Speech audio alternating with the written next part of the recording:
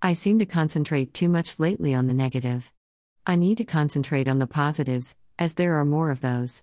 There's a reason why we need to stop for a while and smell the roses. I get too lost in what I don't have instead of being thankful and grateful for what I do have. I wrote a long post on this topic this morning, but when I went to upload it, nothing showed up.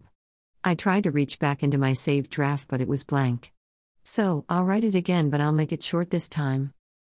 I need to remind myself that I have a roof over my head, food on the table, I've never been cold, and thankfully I've never been too hot.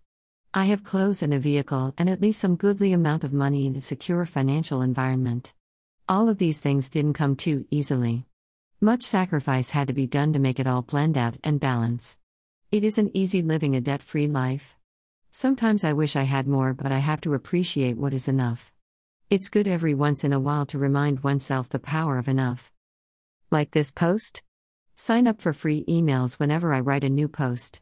You can also follow this blog for free. Sign-up links are posted on the upper right-hand corner. I also accept donations when you buy me a cup of coffee and a croissant. Links are posted on the right-hand side wall. Thanks for reading my blog.